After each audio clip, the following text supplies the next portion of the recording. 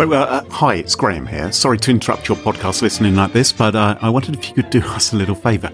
I haven't told Carole I'm going to do this, and frankly, I'm not sure she's going to find out. Let's maybe keep it that way, shall we? I don't think she listens to the podcast, so she won't hear that I've tacked this on to the beginning. But the European Security Blogger Awards, they're about to happen, and Smashing Security has been nominated in a couple of categories. Huzzah, huzzah! You can vote in the awards for your favourite security blogs and security podcasts, hint, hint. But you've only got a few days before the voting closes, so do it today. Do it now. Hit pause. Oh, not before I've told you the URL. It's smashingsecurity.com/vote. That will redirect you through magic to the voting form. And, well, hey, made the best podcast co-hosted for the last 6 or so years by a Brit and a Canadian win. Yeah, over to you. smashingsecurity.com/vote. Thank you very much. We love you all, at least the people who vote for us.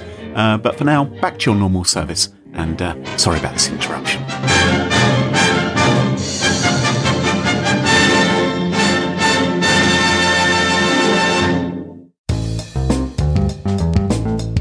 You could listen to someone or even see them before they answered your phone call.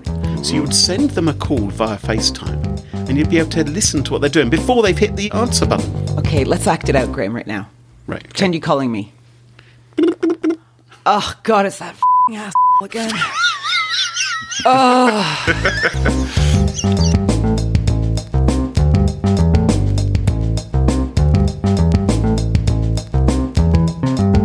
Smashing Security, episode 113. FaceTime, Facebook, Faceplant, with Carole Theriault and Graham Cluley. Hello, and welcome to Smashing Security, episode 113. My name is Graham Cluley. And I'm Carole Theriault. Hello, Crowley. Hello, Graham. Hello. And we're joined this week by a special returning guest. It's John Hawes, all the way from AMTSO again, the Anti-Malware Testing Standards Organisation. The worst acronym in the world. Hey, it's a great name. It's a great name. Bit cheeky. Leave our name alone. It's all right. I missed that week when they chose the name. It's just hard to say fast. Well, Anti-Malware Testing Standards Organisation. AMTSO. So, it's very good for Eastern European people. What does AMTSO do? We encourage and guide people to test better in the security anti-malware space.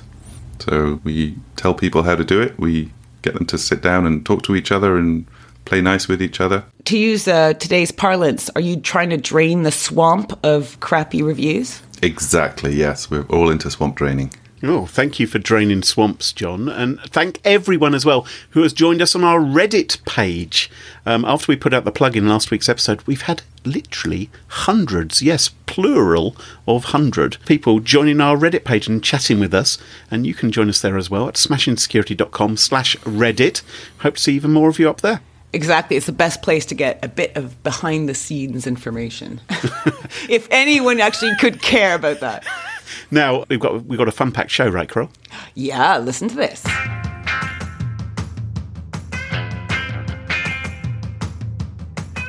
We've got DJ Daddy Cluley covering the FaceTime privacy snafu. Mr. John Hawes digs into Nick Clegg's work duties at Facebook. And yours truly heads to Japan to see how they're prepping for the 2020 Olympics. All this and oodles more coming up in a pretty sweary version of Smashing Security.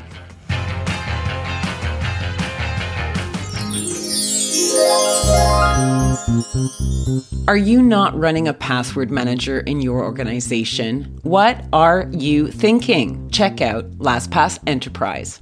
Just go to this URL, lastpass.com/smashing. Here you can learn all about what password managers can do for your firm, and you can learn more about LastPass Enterprise. I mean, if you want to solve poor password hygiene, if you fancy securing every password-protected entry point in your business, slide on over to lastpass.com/smashing. I use them, so you should check them out. Hey, Graham.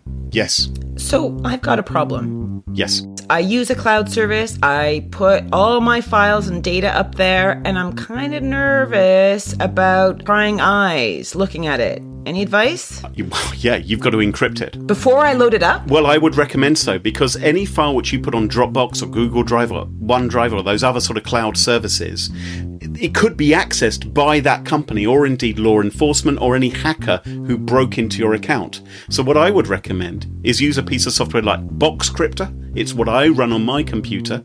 And any file, before it gets uploaded to those cloud services, gets encrypted with my own keys, which I control.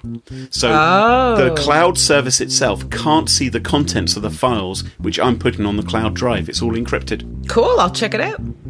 Go to boxcryptor.com, and thanks to Boxcryptor for supporting the show this week. Now, we are recording this on Tuesday. The episode goes out.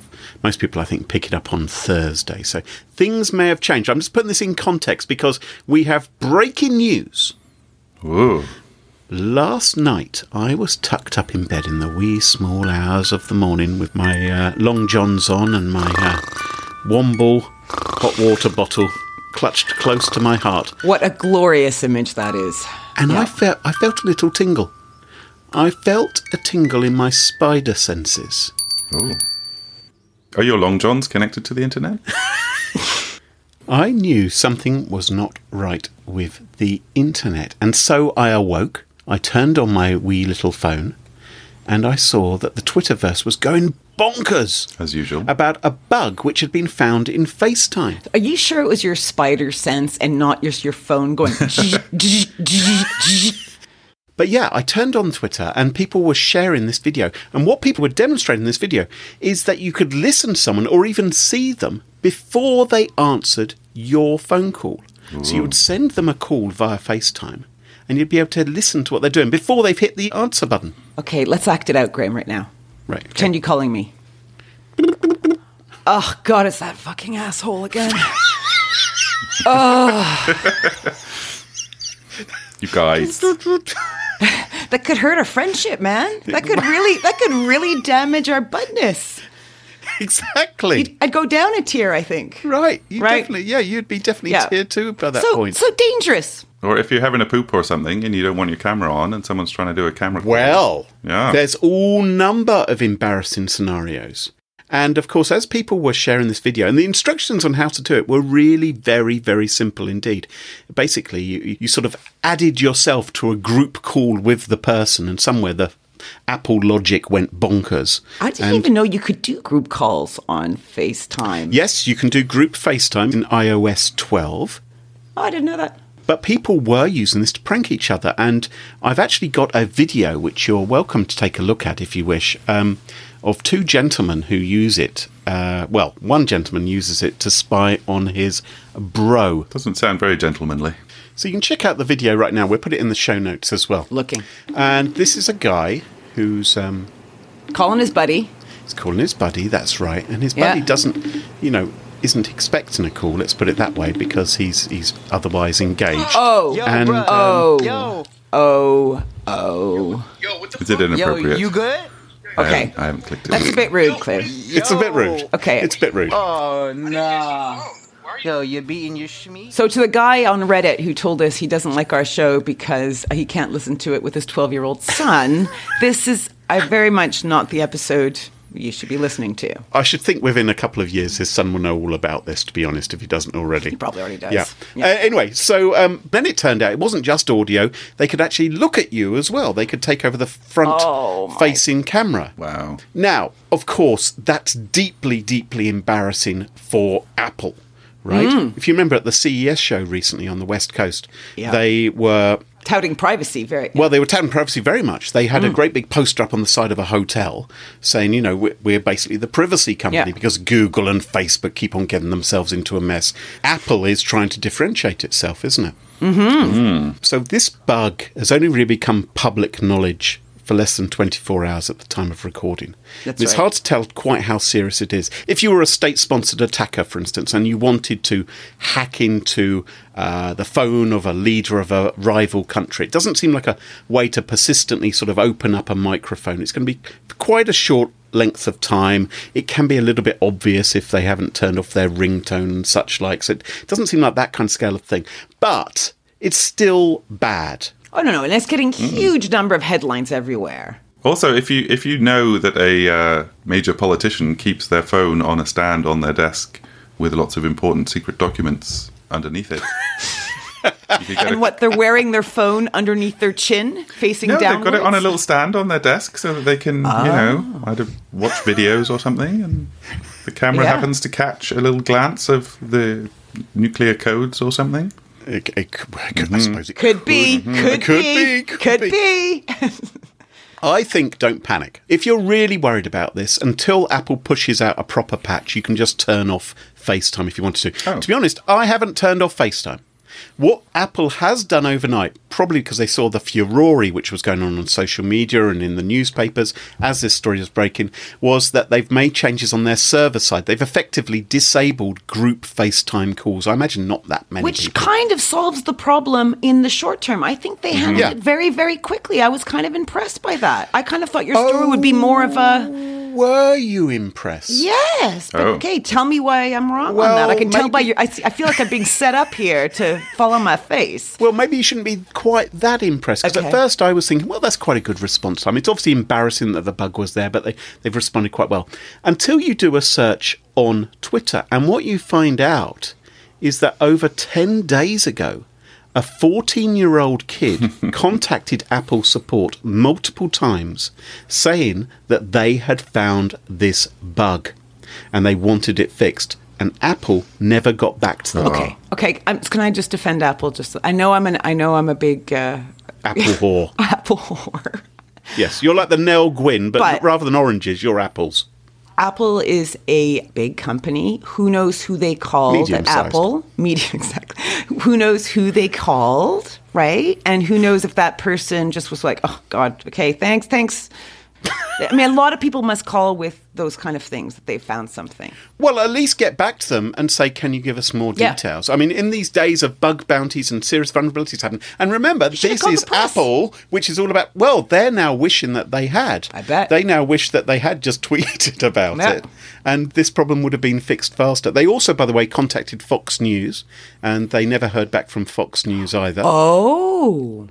Which is surprising to me, because you would think Fox News are looking for alternative news stories to focus on, rather than other things which may be appearing in the headlines. So you'd think they'd want to do that. But then also, people like Fox News must get a lot of calls from people saying, hey, look what my kid can do with his phone. Sure. Which aren't necessarily all going to be great news stories. Right. But I mean, the people who I think have dropped the ball here are Apple themselves. They should have got back to him. They should have asked for more details. They should at least have acknowledged the bug report. So there's an official bug report which was submitted. They never got any response to it. And also they should have noticed the problem in the first place. If it's something that a 14-year-old can spot, surely a team of professional software testers should have been able to spot it. Because this does seem to keep on happening with Apple, doesn't it? I mean, there have been so many bugs involving the lock screen, for instance, and ways to bypass it and bizarre logic like that. You would think with something like a phone call, there shouldn't be any data transmitted to the other person until you've actually acknowledged, yes, I want this phone call to happen. There shouldn't be any data going back at all, should there? You should be testing that pretty thoroughly with every release. Could be embarrassing. I use FaceTime fairly regularly with some people. Do you ever have problems with FaceTime, Carol? Yeah, I do. Yeah, me too. One of the things I find it very easy to accidentally call someone. So what happens is I'm thinking in my head, I need to call Graham, right? Right. And I put in my passcode, get to FaceTime, and then I forget, and I go do something holding my phone, so FaceTime's open on my phone, and I end up calling someone who's like in San Francisco at 4 a.m, and then I'm madly trying to get the hang up button to stop bugging them, and it always kind of goes wrong at that point. And there was that weird thing we actually covered this in a special bonus episode, didn't we? We had a little breakaway behind the scenes episode. Do you remember my phone used to call you on FaceTime when I was in the shower? And it didn't matter if it was my shower at home or a shower at a hotel. And I wasn't even close to the phone. I want to stress that. I'd pick it up and I just hear this shh, and I go, no, oh God. It wasn't a video call. It was only ever audio, I think. Thank the Lord. Have you filed Kroll's contact under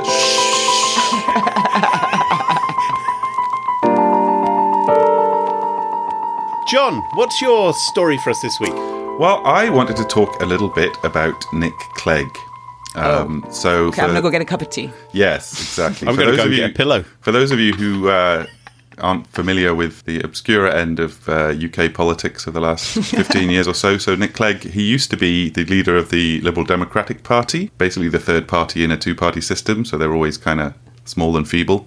For a brief period, I guess it was the credit crunch, really. They got a bit more popular and they formed a coalition government, which... With the Tories, that's right. Everyone hated them for, because, you vote for Party A and they use that to get Party B into power. Mm-hmm. You're not going to get a lot of friends that way. And they didn't really do anything in the 5 years. Clegg was Deputy Prime Minister, but... Really? Did they? What did they do? Well, I think they put the brakes on things like the Snoopers Charter, and they prevented some of that, which Lib Dems strongly believed was a bad thing, and the Conservatives want to push forward. Yeah. And so they slowed it down a little bit. Well, unfortunately, politics... their brakes aren't that big. That's the problem. Politics took a particular turn, and we no longer have a coalition government able to stop the Conservatives from doing things like that. Yeah. A little bit of politics there. Anyway, after he was Deputy PM for 5 years, they had another election, and by that point everybody hated them, so the whole party pretty much collapsed. They lost all their seats. He lost his seat a couple of years later, 2017. And my main memory of him is that he was on Desert Island Discs, the BBC show where they great show. Interview celebrities about what they would take to a desert island. And his luxury he wanted to take was an unlimited stash of fags. That's what he wanted. Cigarettes for our American counterparts. Yes, don't take that the wrong way. What was he planning to do then? Make a raft or something? What was his intention? I don't know. Well, the other thing the Lib Dems were famous for was that they were very supportive of the legalisation of marijuana. So maybe he was hoping that there would be other things to smoke on the island. I don't know. Anyway, that's beside the point. So the real thing is that he was given a job with Facebook back in October last year, Vice President of Global Affairs and Communications. So he's basically la-di-da title. Yeah, head of propaganda, basically. Yeah, he's their lobbyist. He's there to pester government people, and because he knows how to talk to them, so he's the liaison between Facebook and politicians. He is actually quite a good choice to talk about these subjects, particularly in Europe. I mean, he speaks not only English, he speaks Spanish and German and French and Dutch. Yes. He used to be an MEP, and he was in Europe for a long time. Yeah. My nephews used to go to school with one of his sons. No way. Yeah, I don't know, can't remember his name, Fernando or something like that. Or maybe that was Alan Partridge. But yeah, no, it's something like some sort of Spanishy sort of name. How very international. Sorry, slightly off topic. Anyway, yes, so he started this job in October. He's not been very visible in that role since he was given it. But this last week or so, he's been doing a European tour with Sheryl Sandberg, going around talking to politicians and people like that. And anyway, so he gave a speech the other day as part of this tour to a room full of journalists and policymakers and influencers in Brussels. He spent a lot of time defending the ad-supported role model that Facebook operates, and Google. And all so said, we could charge for things, but then all the poor people won't be able to use it. So advertising's much better, and it's how the internet works, I think he said. And also TV and newspapers and things like that. And he talked a little bit about the data economy and how that was a growing thing, and how Facebook was a big part of it, and it was going to be very useful for the world in the future. Oh, really? He talked a little bit about all the efforts they're making to restrict bad content, your terrorism and your hate speech and things like that, and particularly fake news, obviously, and fake accounts with all the political shenanigans that have been going on, Cambridge Analytica and all that. This seems a little flip-floppy from, things like the Snoopers Charter and not supporting it, doesn't it? Well, he's got a new job, so he's got to start spinning a new line. That's what he's paid for. Yeah, you've got to get Fernando through school, Does anyone have any good faith anymore? Does anyone stand for anything? I have to say, actually, in his speech, he did come across as quite genuine, and he was quite flexible. He was saying, look, yes, I admit this is quite bad, but, we're trying to do this about it. And I'm not sure exactly how true it was. You think Facebook is mending its ways? That's what you think? You think it's mending its ways? I think he was clearly well chosen as a person to make it look a little cleaner. Yeah, just because he's taking the stench off the pile of doo-doo. Yeah. But Yeah. Well, look, he can say all he likes. And yes, he is a very nicely presented chap. And he seems like a decent fellow as well. But he alone isn't going to fix Facebook. He's not going to stop all the trolls, the fake accounts, the bad news which is on there, or the offensive material. There's been something in the press in the last week or so about a young woman who killed herself because of all these images of self-harm and so forth, which are still being found on Instagram. Ugh. If Facebook and its sister companies wants to really improve its image, it's got to clean up that stuff, hasn't it? He talked about that a little bit as well. They're, as always, hiring more people to get more human involvement in the moderation and fact-checking and things like that, and also investing more in machine learning technologies to do it all automatically. So, but what his main point seemed to be throughout all of this, was that it shouldn't be down to Facebook to deal with this stuff. Oh, it's the users' shouldn't be problem. the ones. No, they shouldn't be the ones who decide what the rules should be. He talked about they set up an independent board to review free speech complaints. They're setting up an operations center on election integrity. But his central theme throughout it all was governments, seriously, you need to be setting some rules about what we can and can't do. And they're just saying that because they know it's too complicated for governments to do that. Well, they'll try, and it'll take them forever, and the bureaucracy is going to take forever. And if they helped, it would go a lot faster. And anyway, this really pisses me off. And he put a little caveat on that, saying, please don't restrict data flow too much, because, you'll damage all kinds of innovation and things like healthcare and stuff where big data is going to be very useful in future. So we're not suggesting we should damage data flow too much. We're just suggesting Facebook. Let's just cut off Facebook at the knees, right? I haven't got a Facebook account. Kroll, you're not on Facebook, are you? Nope. John, I can't imagine you're on Facebook either. I don't spend a lot of time on there. Right. And Instagram and WhatsApp and all of those, if you feed into the Zuckerberg... He owns 51% of Facebook. So he is, he's properly pretty well off the now, owner. That's not like Jeff Bezos or anything. So, yes, coming back to the financial side, so he very briefly touched on taxation. And in various, there was a few other interviews and stuff he's been doing this last week as well, where he got slightly less friendly questioning, and a lot of people obviously brought up the whole tax thing and why Facebook doesn't pay much tax. And he brought that back to pretty much the same point, saying that, it's not Facebook's job to volunteer to pay tax. You as governments should be fixing this. You should be setting some rules that can handle things like Facebook, which I think is true and is correct and is the only possible way forward, and I think should in the long term have a much bigger impact on the internet and security in general, because once governments get together and set some kind of global system that can handle companies the size of Facebook, alongside that you have to also have not just tax regulation but also laws and crime prevention. Because at the moment, if someone attacks someone in America from a computer in Russia via another computer in Japan and steals some money that the Americans been keeping in Sweden and transports it off to China, you can't just call your local Bobby. You need the world police to do that. And that's a while away. What I'm hearing and what he's saying is we are a company. Our design is to get as much as we can and give out as little as possible. And we do not want to have to do the right thing ethically or morally. We want to do the right thing legally. And right now, it's a frickin' Wild West, and we want to be free to take advantage of that without getting our wrists slapped.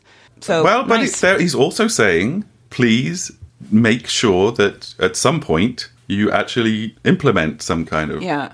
So Facebook has done a nice little PR exercise here, and they've put out some talking points, but for me, the big point is that we do need much better global regulation of the internet and these giant companies. And governments don't want to hear that, because it basically means the purpose of a government is to be in charge.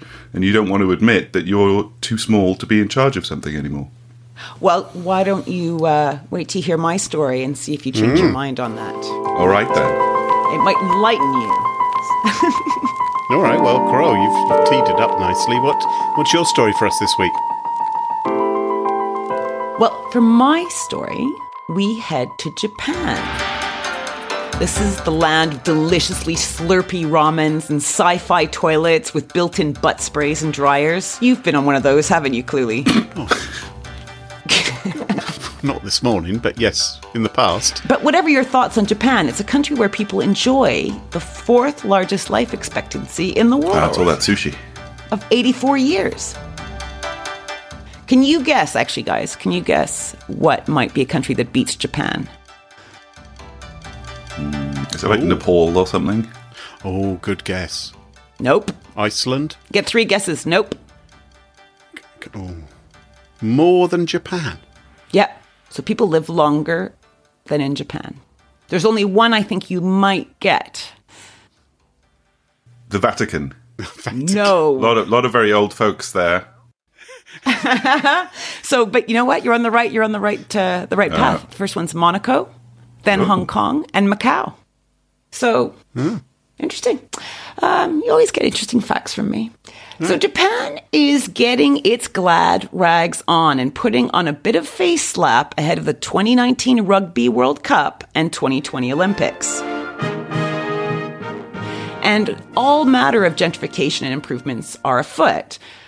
2 of Japan's biggest 24-hour convenience store chains have said they will stop selling porn magazines ahead of the 2 world-class events. The stores fear that this could give a negative impression. Right. Yeah, be inconvenient. People are going to be so disappointed. Darn it! Well, no, I've been to Japanese convenience stores, and they quite often have basically a porn aisle. You get one for a cup of soups, and one for your everyday basics, your milk and eggs and cheese, and then the other one is porn. Do Olympic athletes tend to go into a convenience store to buy a porn magazine just before? Graham, I think we're talking about the 20 million tourists that are showing up. Yes, it's all about. Okay. I understand. So, Giving a good impression of the company. They did this. They had was it a Winter Olympics? Or it was the World Cup, I think they had there a while ago. Right? I'm not sure this is strictly true. I just heard this from someone I knew out there. They temporarily banned the sale of magic mushrooms during the event. Which no one at the time knew that magic mushrooms were even legal in Japan. They kept it very quiet. But while all these foreigners were there, they made it illegal, and then they overturned the rule when everyone left. yeah. Now, apparently not all bogs are high-class gizmos, right? Thousands of public ones are actually squat loos, where there's a pan or a bowl on the floor. But you have little foot marks to show you where to put your feet. What is your obsession with lavatories? Well, it's interesting. It's throughout interesting this because podcast. they're concerned that these squat loos will be stressful for tourists. Maybe I'm just thinking They are quite stressful. I would find that, and so they're going to be replaced by Western toilet models. Okay, Yeah, not the super internet fancy enabled. ones with the dials and the knobs. Actually, if you had to squat, it must be really good thigh workout. It's all poop related. Yeah, Carol, is there any security content at all in what you're telling us? Yes, I'm teeing it up now. And Japan also wants to improve cybersecurity ahead of these big sporting events. All right. So I took a peek at Japan's 2018 cybersecurity strategy. There's a link in the show notes for anyone interested. Right. And one of the big focus areas is the establishment of international delivery model for addressing vulnerabilities in IoT devices. So this is a fancy schmancy way to say we need to figure out a way to fix the growing problem of insecure and vulnerable IoT devices all over the land. Okay, sounds good. According to Koji Nakao, government advisor on cybersecurity and guest professor at Yokohama University, so, a knowledgeable dude, one would presume, one of the big reasons that these IoT devices are vulnerable is because they use very simple user IDs and passwords. Okay. And he says the typical end user, this sounds very familiar to us here in the West as well, the typical end user has poor knowledge of cybersecurity, they connect and forget, relying on default passwords, provided maybe with the device. And he says most people in Japan wouldn't have a clue how to update it. So all these millions of devices connected all around Japan, and they're all holding a ton of information, private and sensitive and all that. And the big worry is that too many of them are vulnerable, and they could be compromised by some malicious code or an attacker today or in the future. Mm-hmm. So what what does a country do when it wants to educate its users on being better with passcodes and user IDs? So you expect them to launch a splashy media campaign, right, on password hygiene. But Japan went a different route entirely. They've approved a rather radical approach to dealing with this problem just this past Friday. So starting in a few weeks' time, Japan plans to crawl the Japanese internet, hammer away at IoT devices in homes and in offices all around Japan to break into them. And here's the gist. Using an exhaustive list of passwords, the National Institute of Information and Communication Technology, NICT, will attempt to break into devices by hammering away at these usernames and passwords. Presumably, the first thing they're testing there is not whether your password is any good, or it's whether your device allows you to try tens of thousands of passwords until it lets you in. Surely it should lock you out Good after point. 3 attempts or something. Webcams and routers is where they want to start, and they plan to attack hundreds of millions of these devices. And when they successfully gain access to the device, the owner will be contacted and advised on how to improve security measures. The researchers at the Institute admit that it will potentially be possible that they might unintentionally gain access to webcam images or stored data. Oh, that's fine. But they say it would be a violation of the constitutional rights to privacy if those identities were revealed. So note that it doesn't say that they see it. It's just as if they release that information. And the many articles I read on this all include assurances that this is all for the betterment of the country's cybersecurity defenses. Naturally. Whoa. So this sounds a little half-baked. Thorny little nest of ethics here, isn't there? First of all, yes, there is the ethical concern of should they even be hacking in at all? Are they going to access other countries' devices? And how will the other country feel if this organised Japanese government effort to access their IoT devices is spotted, and how they might respond to that? Maybe not be well. But how are they going to contact the owners of these devices to tell them to improve their security? How are the owners of these devices going to respond if they are contacted at all, if that's possible? Are they even going to understand what any of this means? It seems how do you weird. if someone came to me and said, oh, your webcam allows me to try 10 million passwords before it locks me out, I can't fix that. Yeah, exactly, that's true. Now both of you have not mentioned the big question that came to me immediately.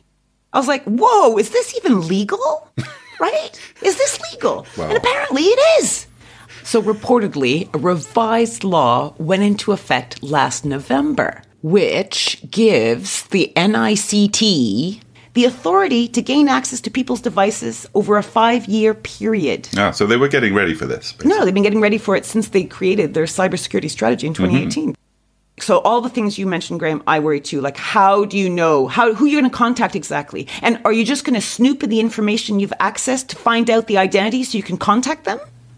Is that how they're going to do that? Right? And then aren't they setting a dangerous precedent here? Like, so many people would definitely not want their governments having full access to all their private day-to-day stuff. And why should they? And what if you don't trust your government? Right? Hopefully with most things, you can kind of log in without then going through all the data that's available in it. You don't have to sit and watch a webcam for 8 hours to know that you would imagine that they're logging in, they're accessing the admin panel, and maybe they can initiate an update, for instance, a firmware update or something like that, if that is required. But it's weird, this sort of resetting the passwords and telling people what. That's a whole nother step. Is if once they're in there, do they then go and fix any problems themselves? Right. Oh, right. Yeah.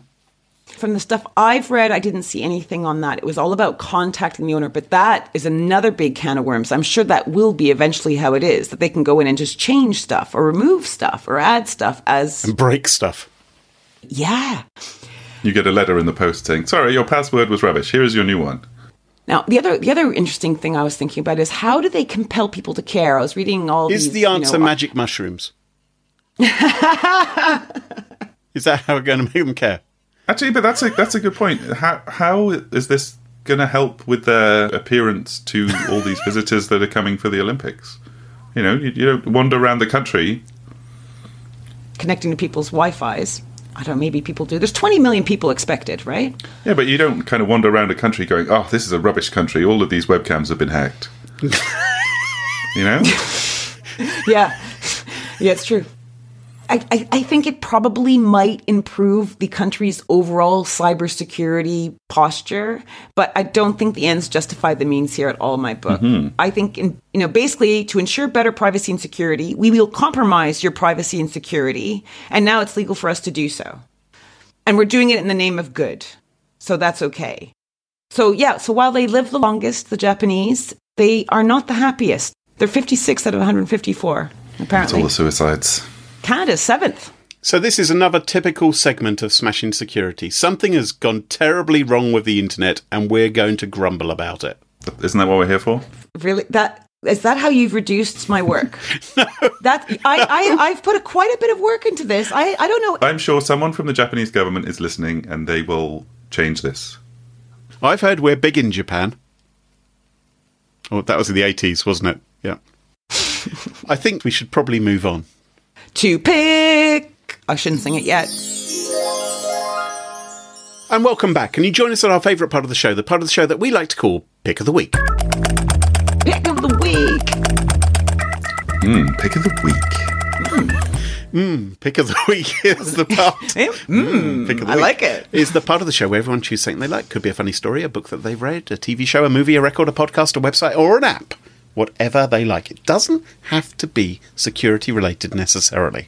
Oh, no, it should not be. And my pick of the week this week is a website. Well, actually, first of all, let me ask you, do you remember the 70s and 80s when you'd turn on the TV and there wouldn't be any programmes on? This was certainly true in the UK. We didn't have programmes all day long.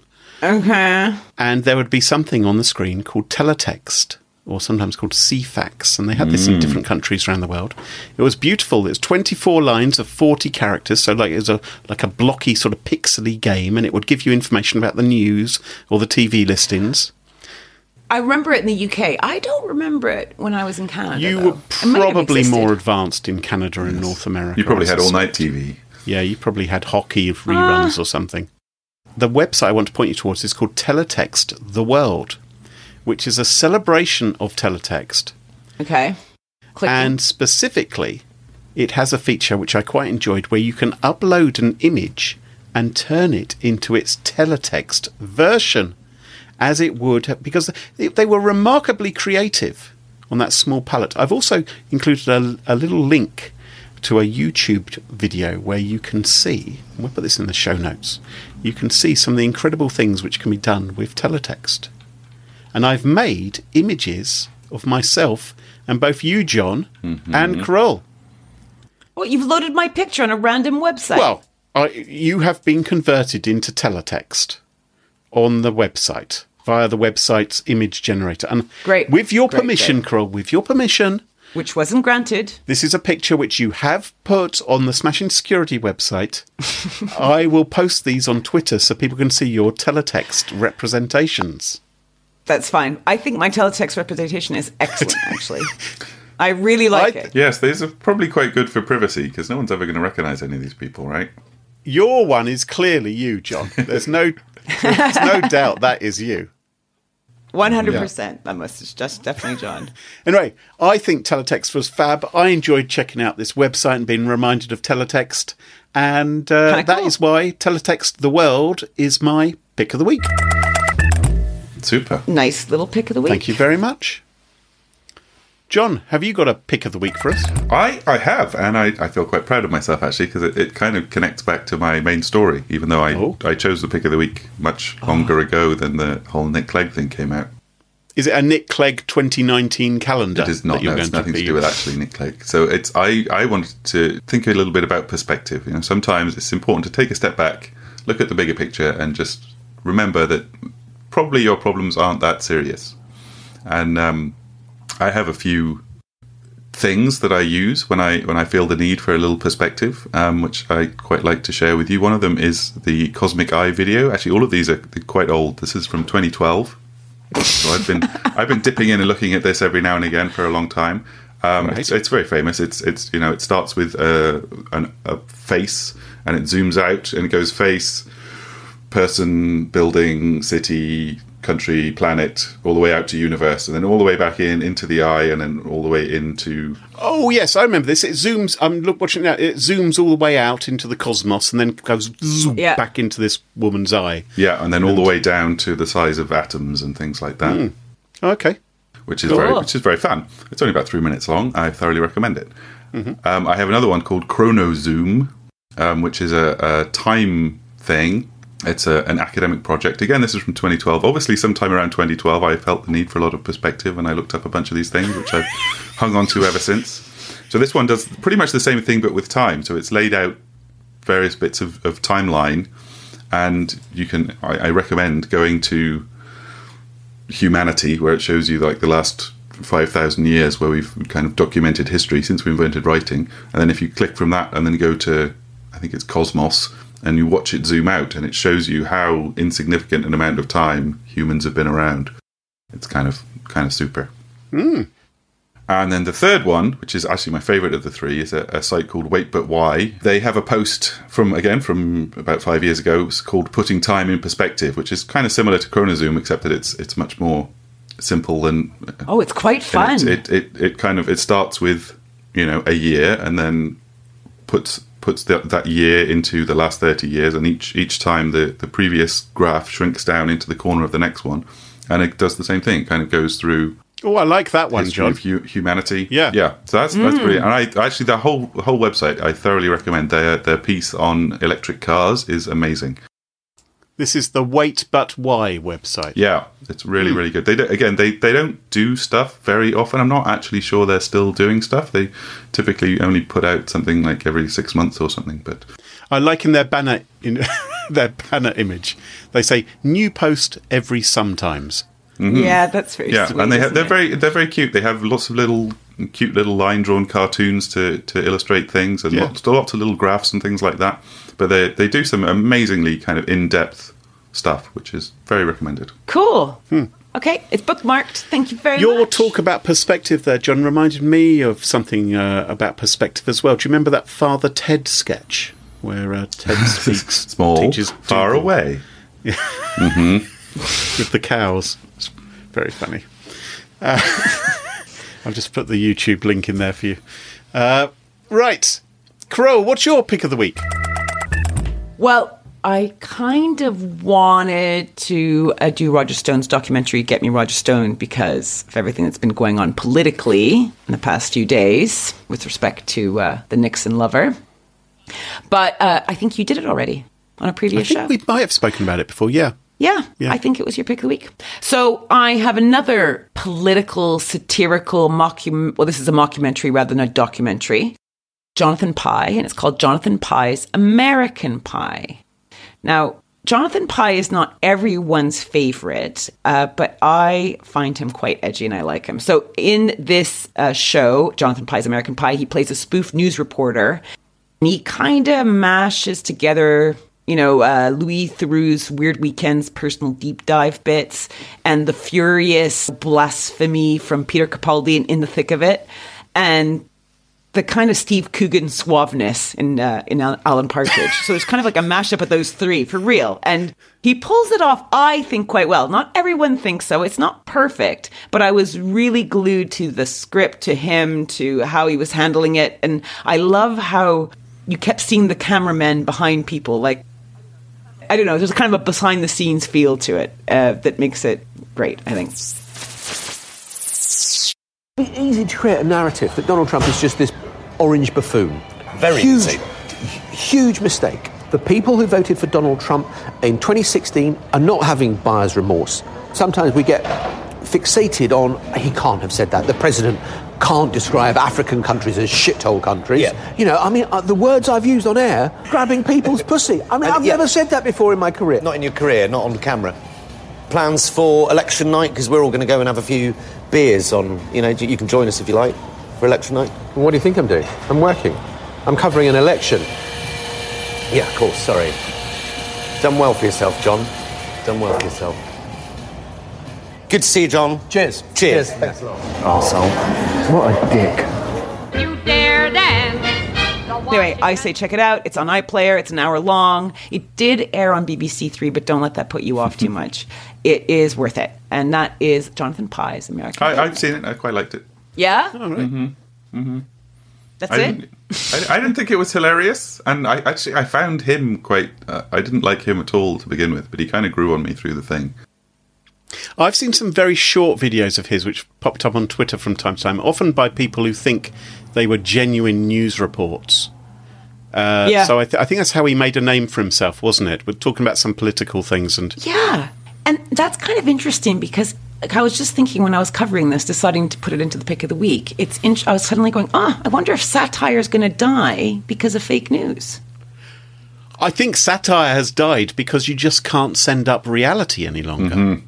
The world's too crazy. And it's such a sad thing because, one of the reasons I moved to England was because you guys were pretty satirically wonderful. Don't worry, Carole. Everything's going to be wonderful. We have a glorious future line ahead of it. I just feel sorry for Europe. I just don't know how they're going to cope without the United Kingdom. Poor fellows. You guys are still welcome to listen to our show no matter what happens. We're here. And that just about wraps it up for this week. Thank you, John, for joining us. John, if people want to find out more about you or about AMTSO, what is the best way to do that? Thanks for having me. You can email info@amtso.org. God, how 90s. I'm very old school. That's cool. Well, you can find us on Twitter at SmashInSecurity, no G. Twitter wouldn't allow us to have a G. You can find us on Reddit at smashingsecurity.com/Reddit. And if you enjoy the show, please tell your pals. Yeah, you could even leave us a review if you wanted. Oh, that'd be nice. Thanks to all of you for listening to the show, and thank you to our sponsors, Boxcryptor and LastPass. Is that it? Are we done? Right, until next time. Cheerio, bye-bye. Later, bye. Bye. Bye.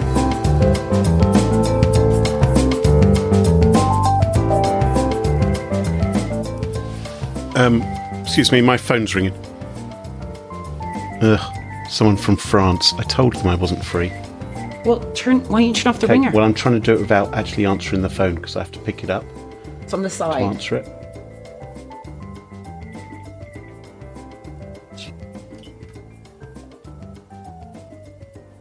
Hang on, takes a while to turn off. No, I'm all Okay, right. are we all following at the moment? Yes, I'm going to act out. I want to respond to that. Mm-hmm. You're going to act out? I'm going to act out right now. Right, okay. Okay, I'm ready. Hang on, they're going to contact the owners and tell them how to improve the security. How will they contact the owner?